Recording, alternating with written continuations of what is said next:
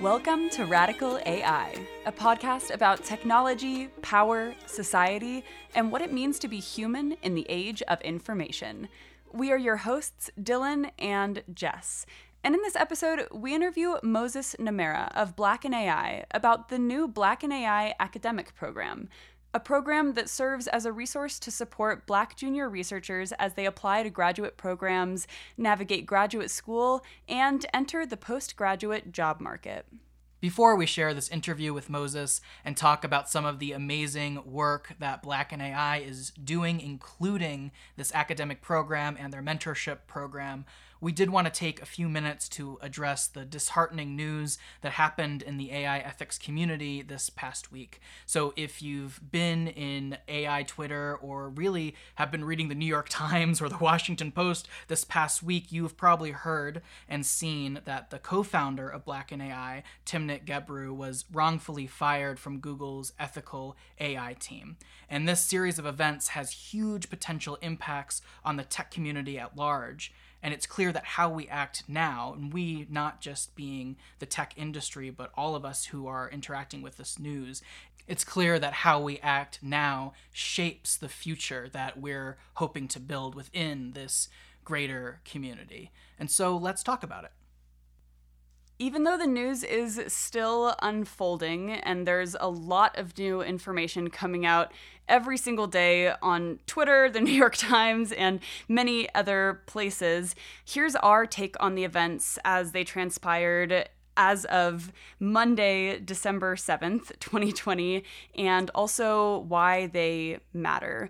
And keep in mind that the specifics might change after this episode is released, so this is just what we know as of right now. So a little while back, Timnit co-authored a paper with some other colleagues that highlighted and expressed some concerns about the future of AI models, especially natural language models that are going to need really large data sets to run. And some of these concerns included bias with the models and also environmental impact of needing a lot of hardware to run them.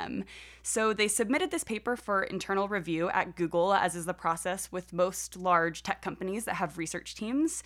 And 5 weeks after the piece had already been internally reviewed and approved for publication within Google through their own standard processes, the Google leadership team actually made the decision to instead tell Timnit that she needed to redact it, which everyone is stating is a form of censorship because they did this without warning or cause.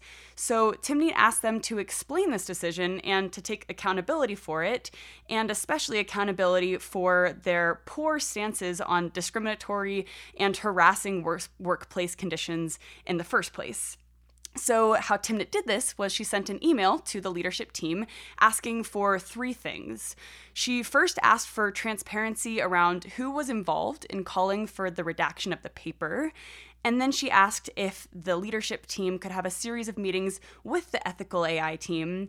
And she finally asked for a better understanding about what was considered acceptable research at Google so that she could know this for the future. And she told them if they weren't able to meet these demands, then she would work on an end date with Google after she got back from her vacation that she was about to leave on. And just an important point here, when we're talking about redaction, we're really talking about a full retraction of the paper from any sort of publication. So not individual word censorship, but saying that the paper cannot be published based on internal review. And Timnit, at least at the beginning, was not given any cause whatsoever for why that retraction was requested. And this was after she had already submitted it to the conference at this point for the conference's own review processes. So additionally, with this, along with this email to the leadership team, Timnit also sent an email internally to what is called the Brain and Women's Ally Listserv, which is a space at Google to foster an inclusive work environment for women in the Google Brain organization. So in this email to that listserv, Timnit shared her experiences of discrimination and her frustration regarding the inaction of the Google leadership team and the organization around diversity, equity, and inclusion efforts.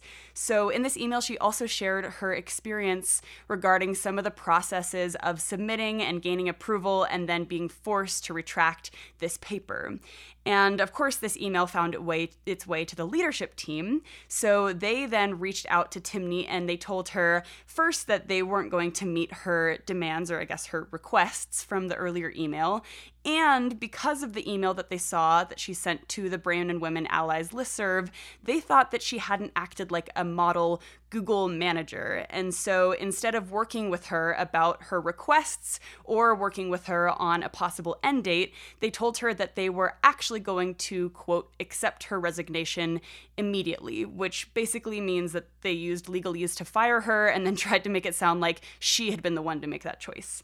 So after this, her Corp account was cut off. She no longer had access to any of the emails that she sent, and even her immediate manager was not informed of the decision made by the leadership team. And so in light of all of this news and the news that's continuing to come out, we wanted to share that we stand with the AI ethics community in believing that Timney was wrongfully fired from her job at Google. And we think that these acts are symbolic of a much larger problem with racism and discrimination in the tech workplace. So obviously, we've had Timney on the show before, so we're not unbiased in this. And we understand that Google, and especially Google management, they do have their own side to this. And you're welcome to go follow, Jeff Dean on Twitter or whatever to see this other side. We are, after hearing all the sides, we're still pretty strongly in Timney's corner here. And even without the particulars, right? The particulars are like depressing, disheartening, heartbreaking to a certain degree, even like in a vacuum, right? Like strategically, it doesn't make sense for Google to have done this. It doesn't it's obviously unethical, the process that they went through here. But what has really struck us as we've been reflecting on this has been that symbolic element to it. The fact that this is not an isolated incident, that this is happening after Google has time and time again paraded around Timney as the Black woman who's at the top of their AI ethics work, and they're working towards diversity and they're working towards inclusion. And then this is what they do behind the scenes, right? And this is not something that has happened to just one Black woman at one massive tech company right now, based on what we've heard, right, in Radical AI as we've done these interviews, is that this is something that has happened time and time again. And if this is what's happening to the top, to what the company even says is their top AI ethics researcher who is a Black woman, you can just imagine all the different stories of Black women who are just getting into the industry of ways that they've been silenced or fired, or in this case, quote unquote, asked for their resignation within all of this legalese. And this is a systemic issue here. And I think that's for us, and just, correct me if I'm wrong, but I think that's why this is such an important issue for us to talk about and speak up about, because this is not just a flash in the pan. This is the pan, right? This is not a bug. This is the feature of the system.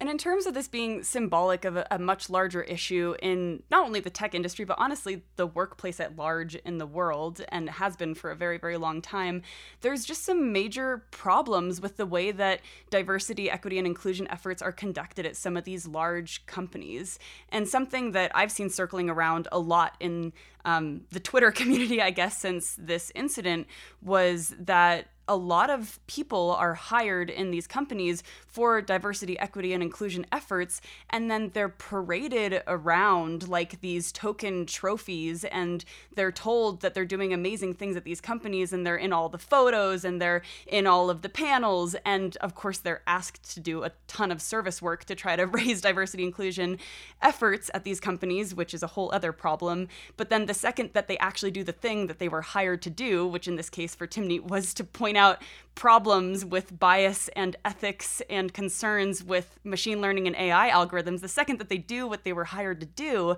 then if it's not in compliance with the company's overall PR mission, they're immediately hushed and I guess in the worst place, even fired and hugely discriminated against. So it's definitely speaking to a much larger issue that's happening in general in the tech field, but then just in the workplace. Yeah, and this is a systemic issue. This is an economic issue. But, this gets to the heart of why it's so impossible for people to make change, because in these massive systems and I don't know, Jeff or any of the other managers to be able to say, these are bad people or people acting in bad faith, right? But even if we say that these are good people acting in good faith, right? The way that this has happened shows a blatant disrespect to Timnit and to her team, right, at Google, who are doing the jobs that Google has ostensibly hired them to do. Which means that for all that Google is talking about, these checklists of ethics, or all they're talking about with these visions of diversity inclusion, when the rubber meets the road and they have people who are working, 90-hour weeks to make this happen, they don't actually want it. Right? So it's one thing to be able to speak the jargon. It's another thing to actually be able to give resources, which to their credit, they were doing. But then through this, all of that goodwill that they've built up through this team that, Timnit has had to build over so many years and jump through so many hoops in order to have the amazing team that she does have, or did have, like the fact that this is the way that part of that ends, or at least her journey at Google after all of that work ends, is just, for me, it's just blatantly disrespectful at best, right? And discriminatory at worst. Of course, all of this is to say that things right now are looking a little bit bleak. And we at Radical AI, and also just as a part of the AI ethics community, are hoping to help support efforts that are looking to make things better, which is actually why we thought this week the episode and the interview with Moses would be the perfect beacon of light, or maybe silver lining with what's happening, to let everyone know that there are really great opportunities for people who are feeling a little bit down and hopeless right now. And we completely understand everyone who's feeling that way. And we're here to support you and to stand in solidarity with you. But for those who are looking to maybe be a little bit uplifted and looking for opportunities that are really, we think, making amazing efforts to help with diversity, equity, and inclusion efforts in a real sense, not just in a PR sense, then we are just so thrilled to talk about some of the amazing programs that Black in AI as an organization has implemented to really help with some of these awful issues of racism and discrimination in the tech and in the AI field as a whole. And one final note before we jump into the interview, we just wanted to thank everyone in this community for being incredibly supportive and for speaking out. And if you are looking to get involved or to help support Timnit through what is happening, we have provided some resources, including an open letter that you can sign in the show notes. So we encourage you to go look at those after you have finished listening to our interview with Moses Namara of Black in AI. And Moses Namara is a Facebook Research Fellow and PhD candidate in human-centered computing at Clemson University. He uses interdisciplinary research methods from computer science, psychology, and the social sciences to understand the principles behind users' adoption and use of technology, decision-making, and privacy attitudes and behaviors. His research interests are in the field of usable privacy and security and human-computer interaction. We hope you enjoy this interview.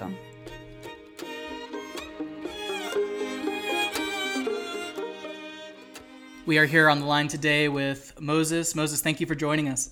Thank you for having me. Absolutely. And we're here to talk specifically about the Black in AI academic program. And for people who haven't heard about it at all, can you just give us the 101 about what it is? Yeah, the Black in AI academic program is a part of the Black in AI group that focuses on the academic aspects of Black students, especially within the field of AI, but it also extends to computer science and STEM in general, for those who are interested. We start from offering what we call the Graduate Application Mentorship Program. This is a program that basically guides prospective graduate students through the application process. The key thing here being that we basically link them with mentors, who are in this case either PhD students or faculty members, who can then give them one-on-one advice in terms of how to go about the application and demystify the whole process. Further along that line is we have a new program in the pipeline, which then focuses on, once they become students, up to the post-grad level, making sure that there's a community that support them through that process. There are people that they can interact with and seek advice, and also demystify the faculty application process, which becomes the next step after that. Not only faculty, but also industry at some point. So, can you unpack a little bit of the inner workings of this academic program? And for students who are interested in being a part of it, what can they expect to get out of it? And how can they hope to apply or join it? So I'll start with the inner workings of the program. So what we basically do for each academic year, right now we are in the 2020 to 2021 application process. We have cohorts for each of those years. What we do is we send out interest solicitations to our members. So people have to be a part of the group. They join separately. That is a separate process. Joining the Black in AI group. And so what we do is then we send out solicitations for people who are interested in the process. Typically we try to do it around August, September, around there. We're still trying to get our timing right. And then once they show interest, what we then do is have them send in their resumes, send in their interest, like the fields they want to study. We also have them take us through how prepared they are. Have they done the JRE? Do they already know some schools they've already checked out? Which countries are they thinking about applying to? Just to basically get a general sense of their interests, their academic background or research background. And once we get that in, we then at the same time reach out to mentors, right? So mentors are PhD students or faculty who are interested in being matched up with these students. We basically also do the same, the school that you are in, the topic or the field that you're studying or that you're teaching, and if you have the time and the capacity to actually take on students for mentorship, around two to three students on average. And then when we get those in, we basically then kind of do the matching. Right now we do it, it's a human who does it. It's a team who sit down and go through these applications and try to see who would be the best mentor. Once that is done, we then send out emails notifying the students that, hey, this is your mentor, you should reach in touch. We do the same for the mentor side. Now, above and beyond that, we have what they call information sessions, which is basically now an open call for people who can join in the information session. So it's basically a session where anybody can join in, but most especially those students who are interested in applying for grad school, and kind of come together within a general information session and get acquainted with the process. From we usually select speakers, so faculty members who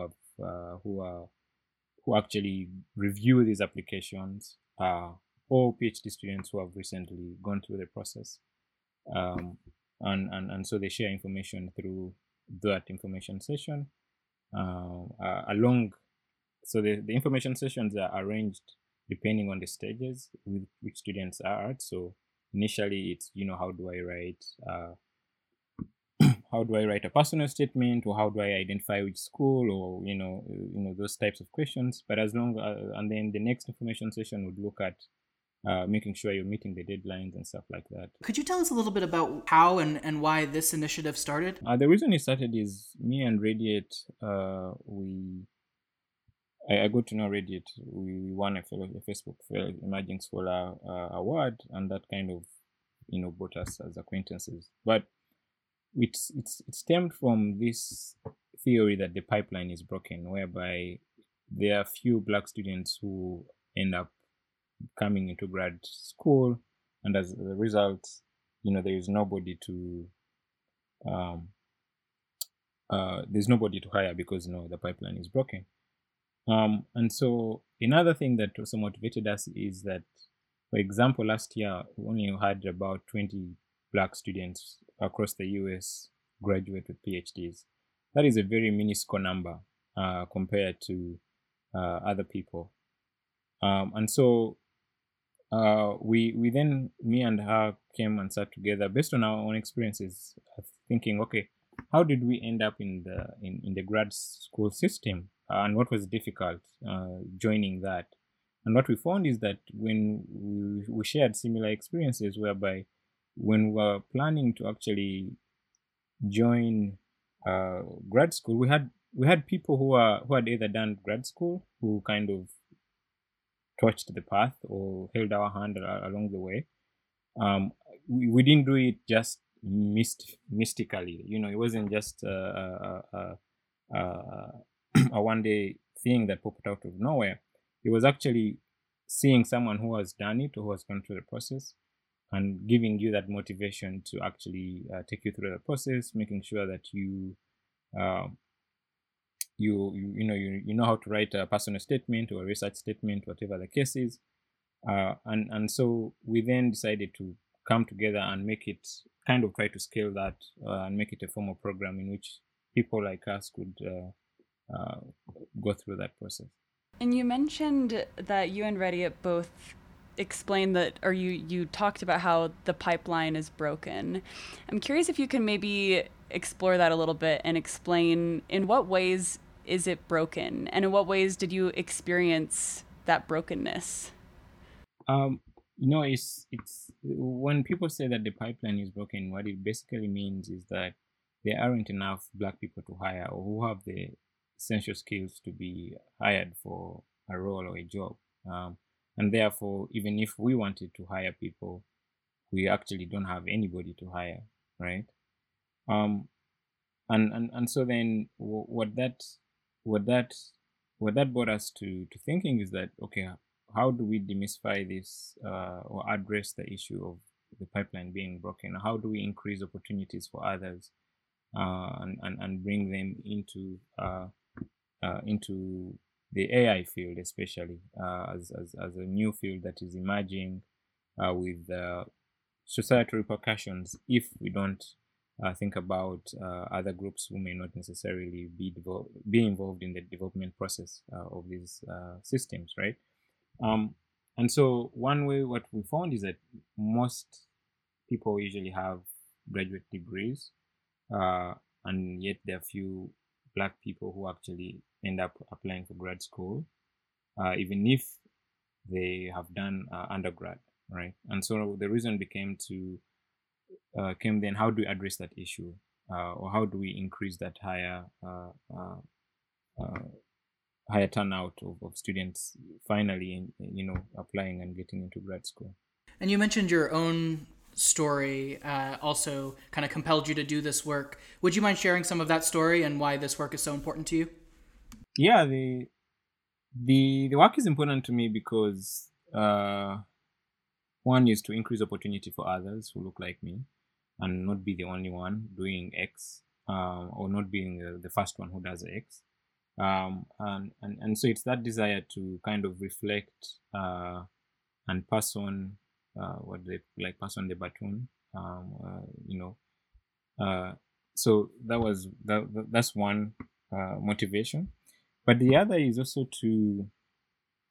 I remember when I was trying to apply for grad school, and I went to a graduate director, and I faced the questions that I was asked were discouraging. It wasn't from a position of encouraging me to actually go make, saying, you made out for this role, and maybe if you actually do apply, you can make it to the process. It was from the perspective that I had succeeded by me reaching graduate there, also passing the undergraduate level. I had superseded what most Black people could have done, and so I should be satisfied with that achievement, and therefore that was enough in terms of my own aspirations, and so I could go off and do other things. And so it got me thinking that maybe it's not only me who faces these kinds of roadblocks along the way. And so it was also hard getting the right information in terms of, should I do a master? Should I do a PhD? Should I stay in the same undergraduate institution? Should I change to another, maybe academic institution? What are the advantages and disadvantages? There wasn't an organized avenue through which I could get some of these questions answered. And so it felt like a lonely process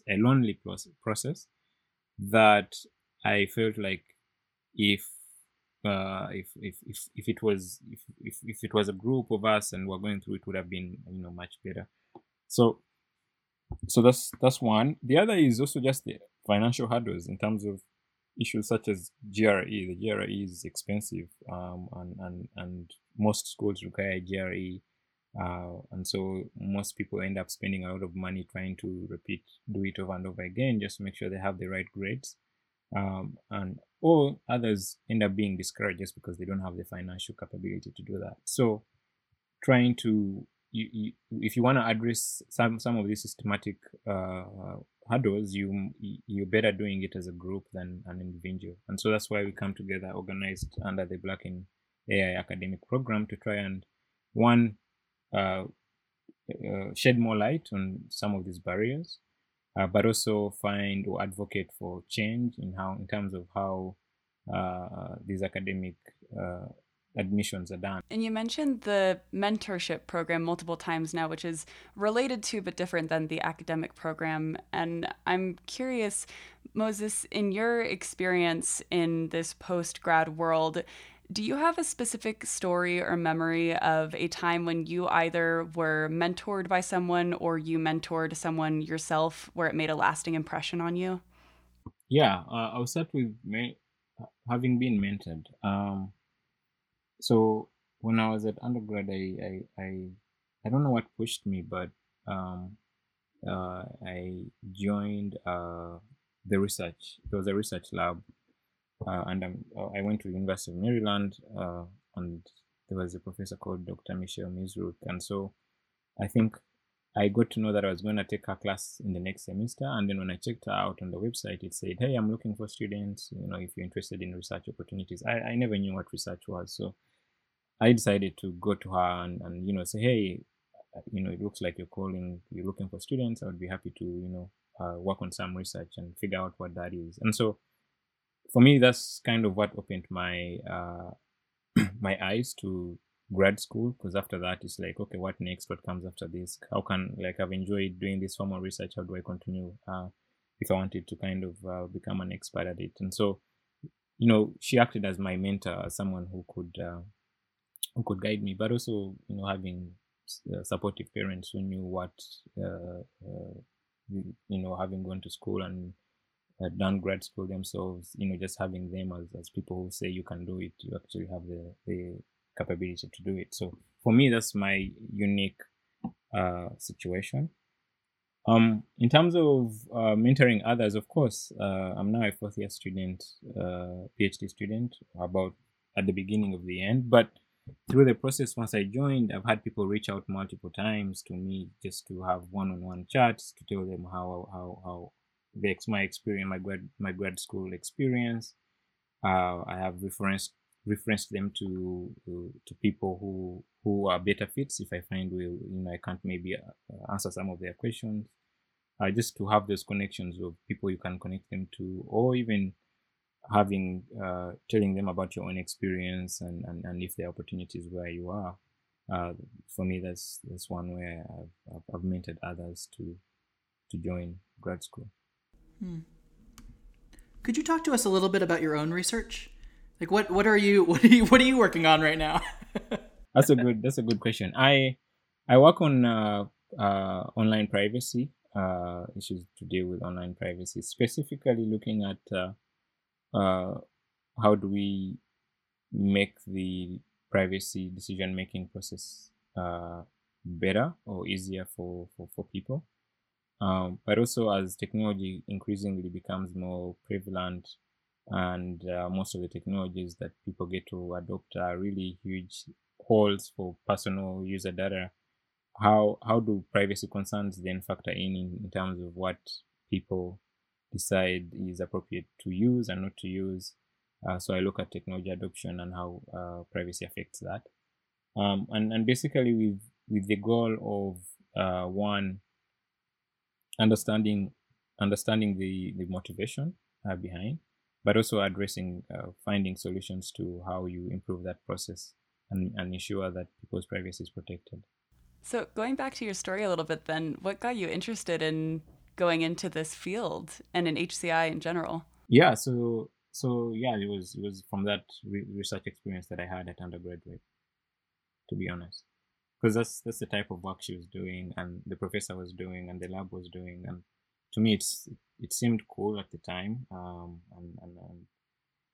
And as with anything else, you at that point in time, what I was trying, I didn't know what I wanted to be or wanted to focus on, and so it was basically trial and error, trying to find your own interests. What do you enjoy? What do I find satisfying enough to wake up in the morning and continuously be able to enjoy doing it? And so through that experience, it kind of landed me in this area that I'm currently doing. A few months ago, when we interviewed one of the founders of Black and AI, Dr. Timnit Gebru, she talked a lot about international perspectives in both in terms of privacy, but also just in general, and how, when she went to NeurIPS for the first time, she was one of maybe like 18 Black scholars there, and how that community's grown. And I'm curious from your perspective in this international space, maybe specifically about the academic program. Have you seen folks from across the world become part of the academic programs and the mentorship programs in addition to the US? Yeah. Actually, the highest majority of our applicants are international applicants. Majority from Africa, and so what we then realized is, okay, I think we should strike a balance between people who are from here originally, and also people from from the international partner international countries. So we have seen a high number of applicants internationally, and they're not only applying to come to the US, but to go to Europe, to go to universities within Africa, universities in Asia. Of course, the higher number being Europe and Canada, but we see that we see interest from and especially within these countries, especially from Africa, we see a lot of students who have found this program useful, because ideally then they wouldn't get to talk to people who actually end up making some of these decisions. Just doing that mentorship, one-on-one matching, having someone talk to you about how to structure your research statement, or which programs are a good fit for you. Just that information alone is usually enlightening. But it's also equally beneficial for the mentors to learn how to mentor people who are not like them, learn the academic systems of other countries, so that you can make a good informed decision in terms of, if you get an applicant from maybe Nigeria, and you're not familiar with how the university system works over there, through this program, having interacted with people from there before, you kind of already have an idea, or you start to develop an idea or a good sense of applicants in that area. So I feel like it's a win-win for all of us, and with the recent movements that have happened over the summer, we've seen a lot of universities now take it up. University departments take it up upon themselves to actually have these kinds of programs where they try to, mentor people or mentor potential prospective applicants. Yeah, I'm just still struck by that number that you gave towards the beginning of this interview, where last year there were 20 Black PhD students who graduated.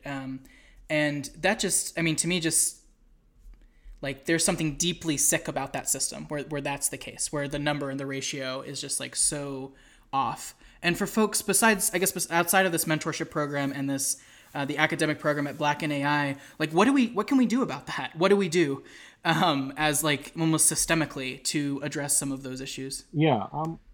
So yeah, it was 20. It's 20. We counted them, 20 Black students, and then more surprising is all over the US you have 85 Black faculty in CS or computer engineering departments. So how do we do that? First of all, that already shows you that that's something that needs to be addressed. One is to be intentional about it.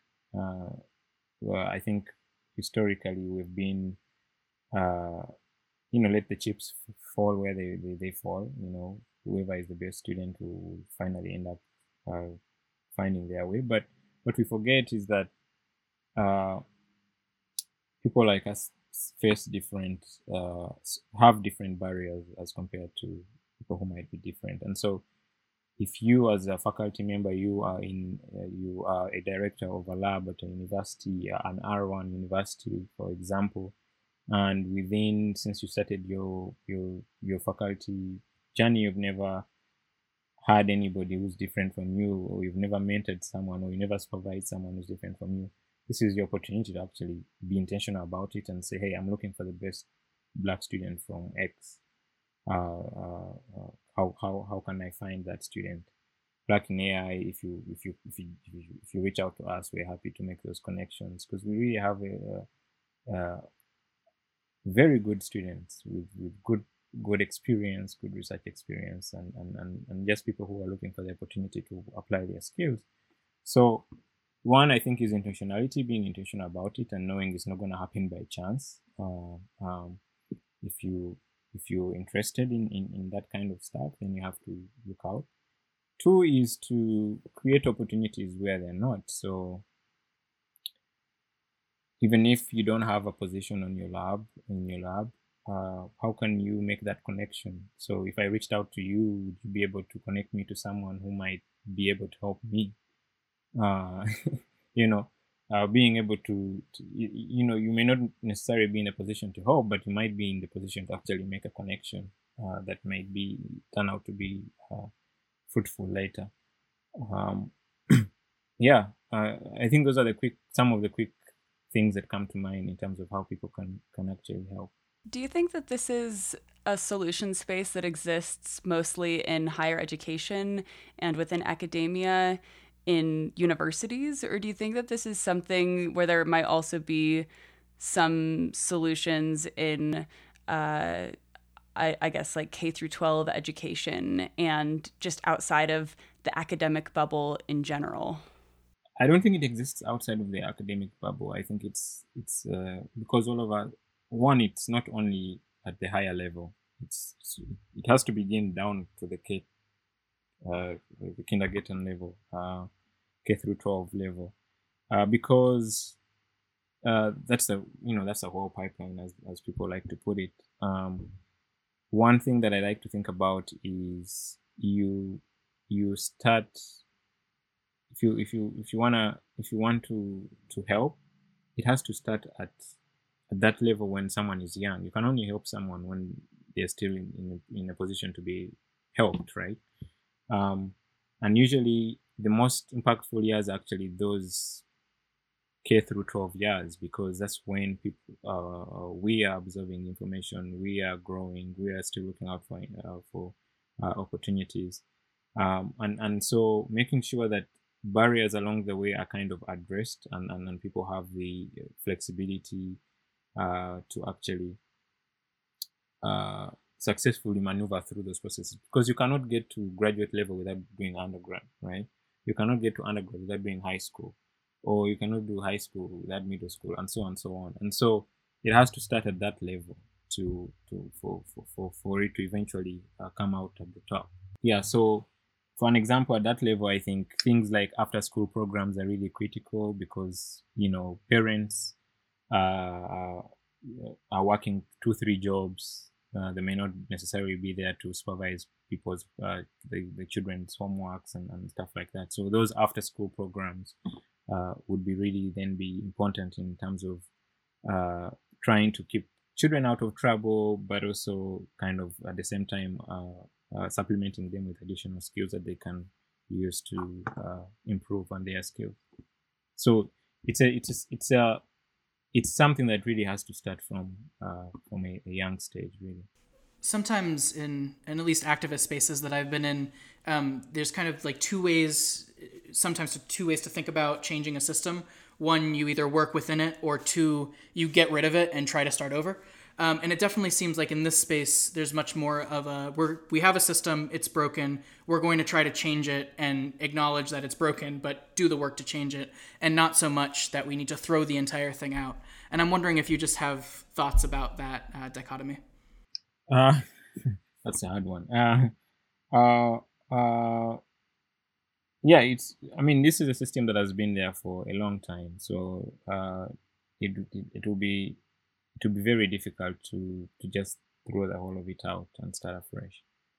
But what we can do, as you've listed, is try to now recognize what are the implicit biases that exist, and what are the implicit barriers that and unintentionally or intentionally have put in place that we can do away without, and try to increase opportunity for people. An example is the GRE. Is the GRE really important?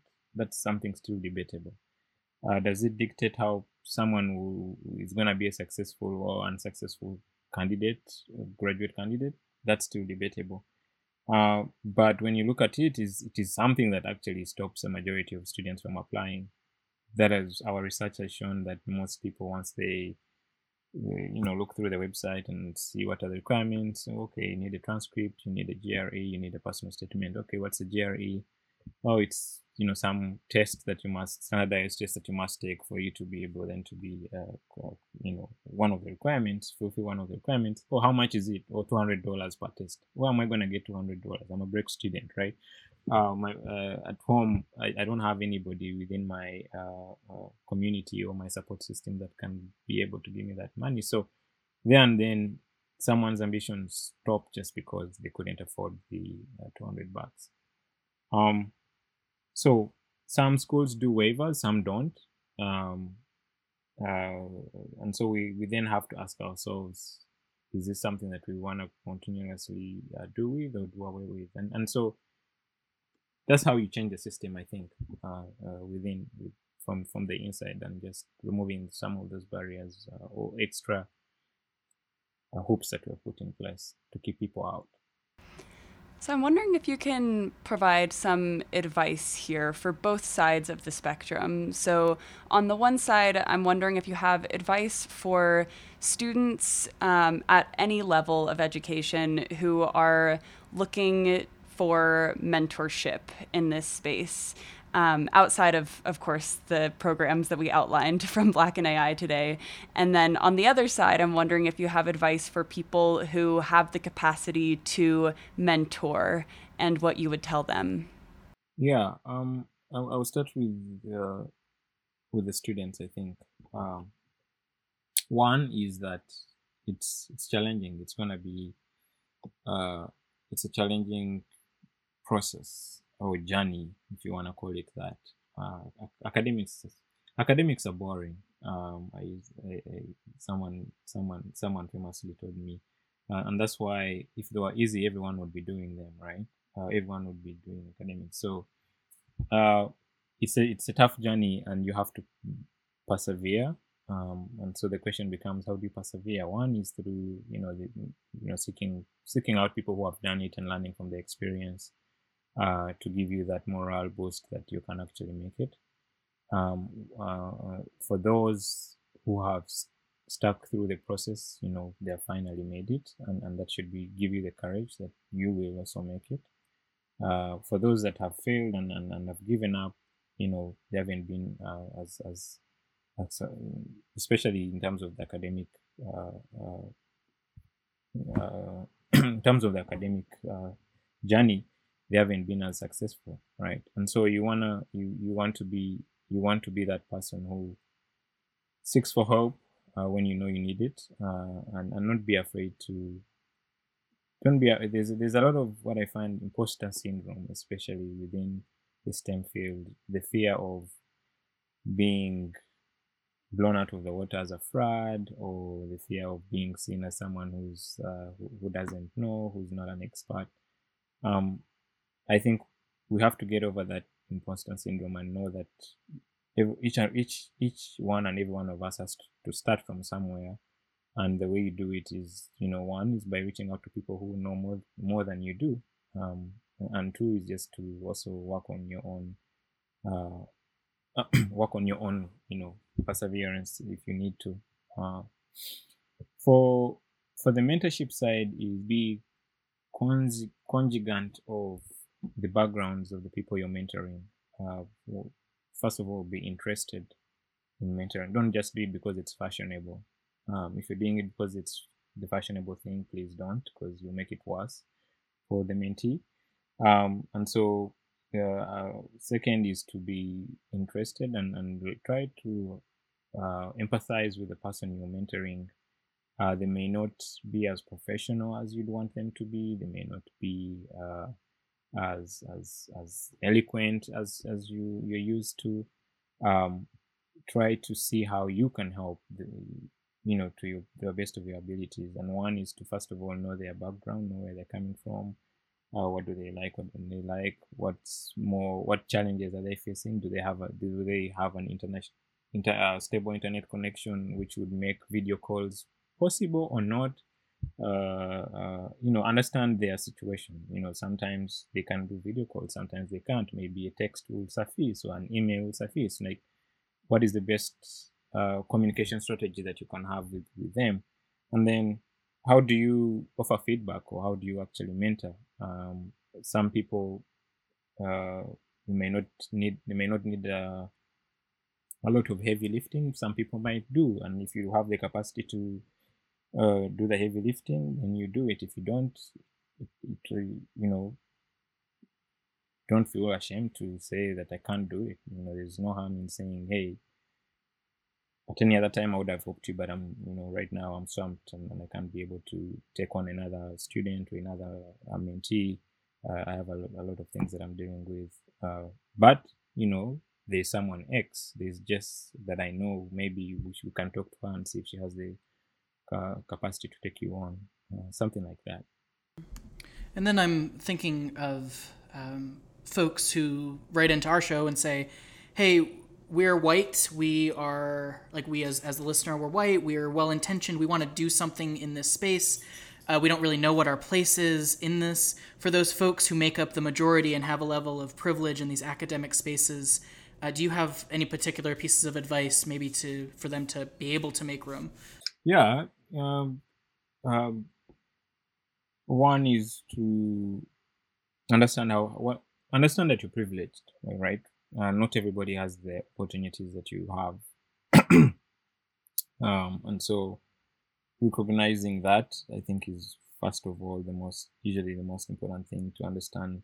And so then once you recognize, or you're coming from a position of privilege, how do you come off, in terms of your seeking out for if you're reaching out to help people, you want to do it in a way that you don't belittle them, I would say. You want to do it from a good place, and people are always receptive to that. If you come in as someone who's imposing, saying, hey, I think you should do X and Y because that's the way it has always been done, and you don't know, and I know more than you, then people are not going to take it in a good way.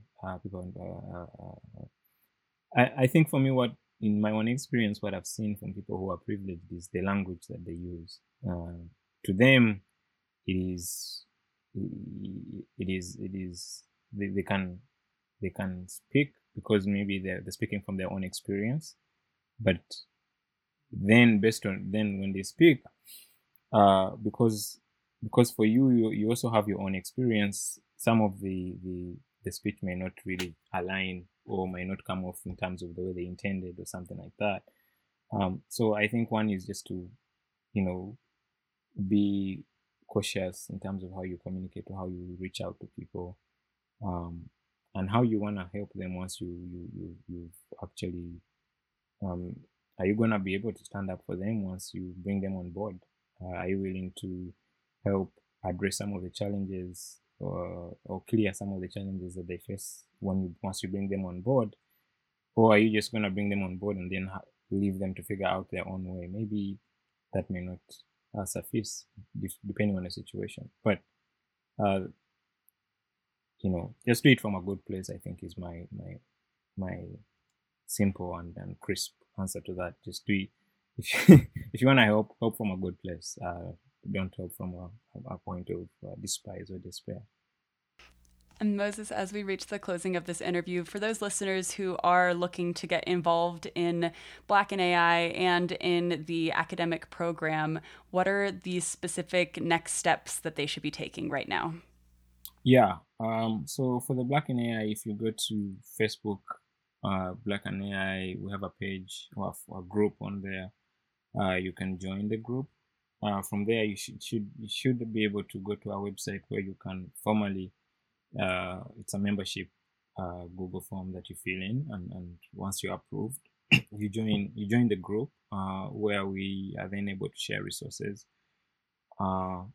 various resources, and it's within that group that we send out. Depending on the year, we usually send out in October, September. We send out emails for people who are interested in applying to grad school. It is a group that so right now we have about 2,500 members, and this group is both allies and members. You don't have to be Black to join it. You can be an ally. We so far have about 1,850 Black members.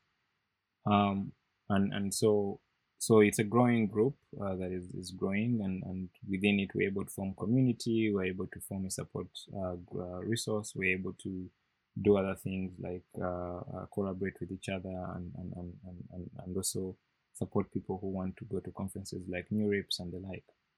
Awesome. And also for those who are maybe looking to get in contact with you specifically or take a look at your research a little bit more in depth, where's the best place for them to go?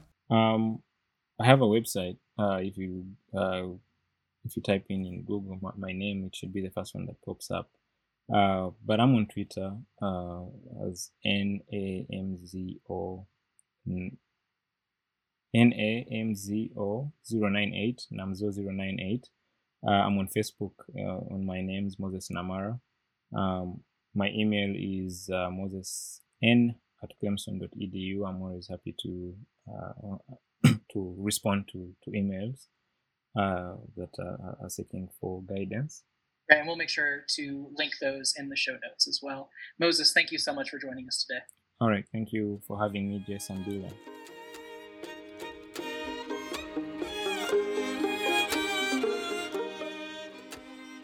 A huge thank you to Moses for joining us today and for all of the work that he and Black in AI are doing to support junior scholars and junior researchers. For our outro today, we really just want to highlight how awesome this program is that they have. And so if you are in the Black in AI community, and especially if you're a junior researcher or a junior scholar or just looking for some mentorship, please reach out to Moses or follow the links that we've put in the show notes. For more information on today's show, please visit the episode page at radicalai.org. As always, if you enjoyed this episode, we invite you to subscribe, rate, and review the show on iTunes or your favorite podcatcher. Catch our new episodes every week on Wednesdays. Join our conversation on Twitter at RadicalAIPod. And as always, stay radical.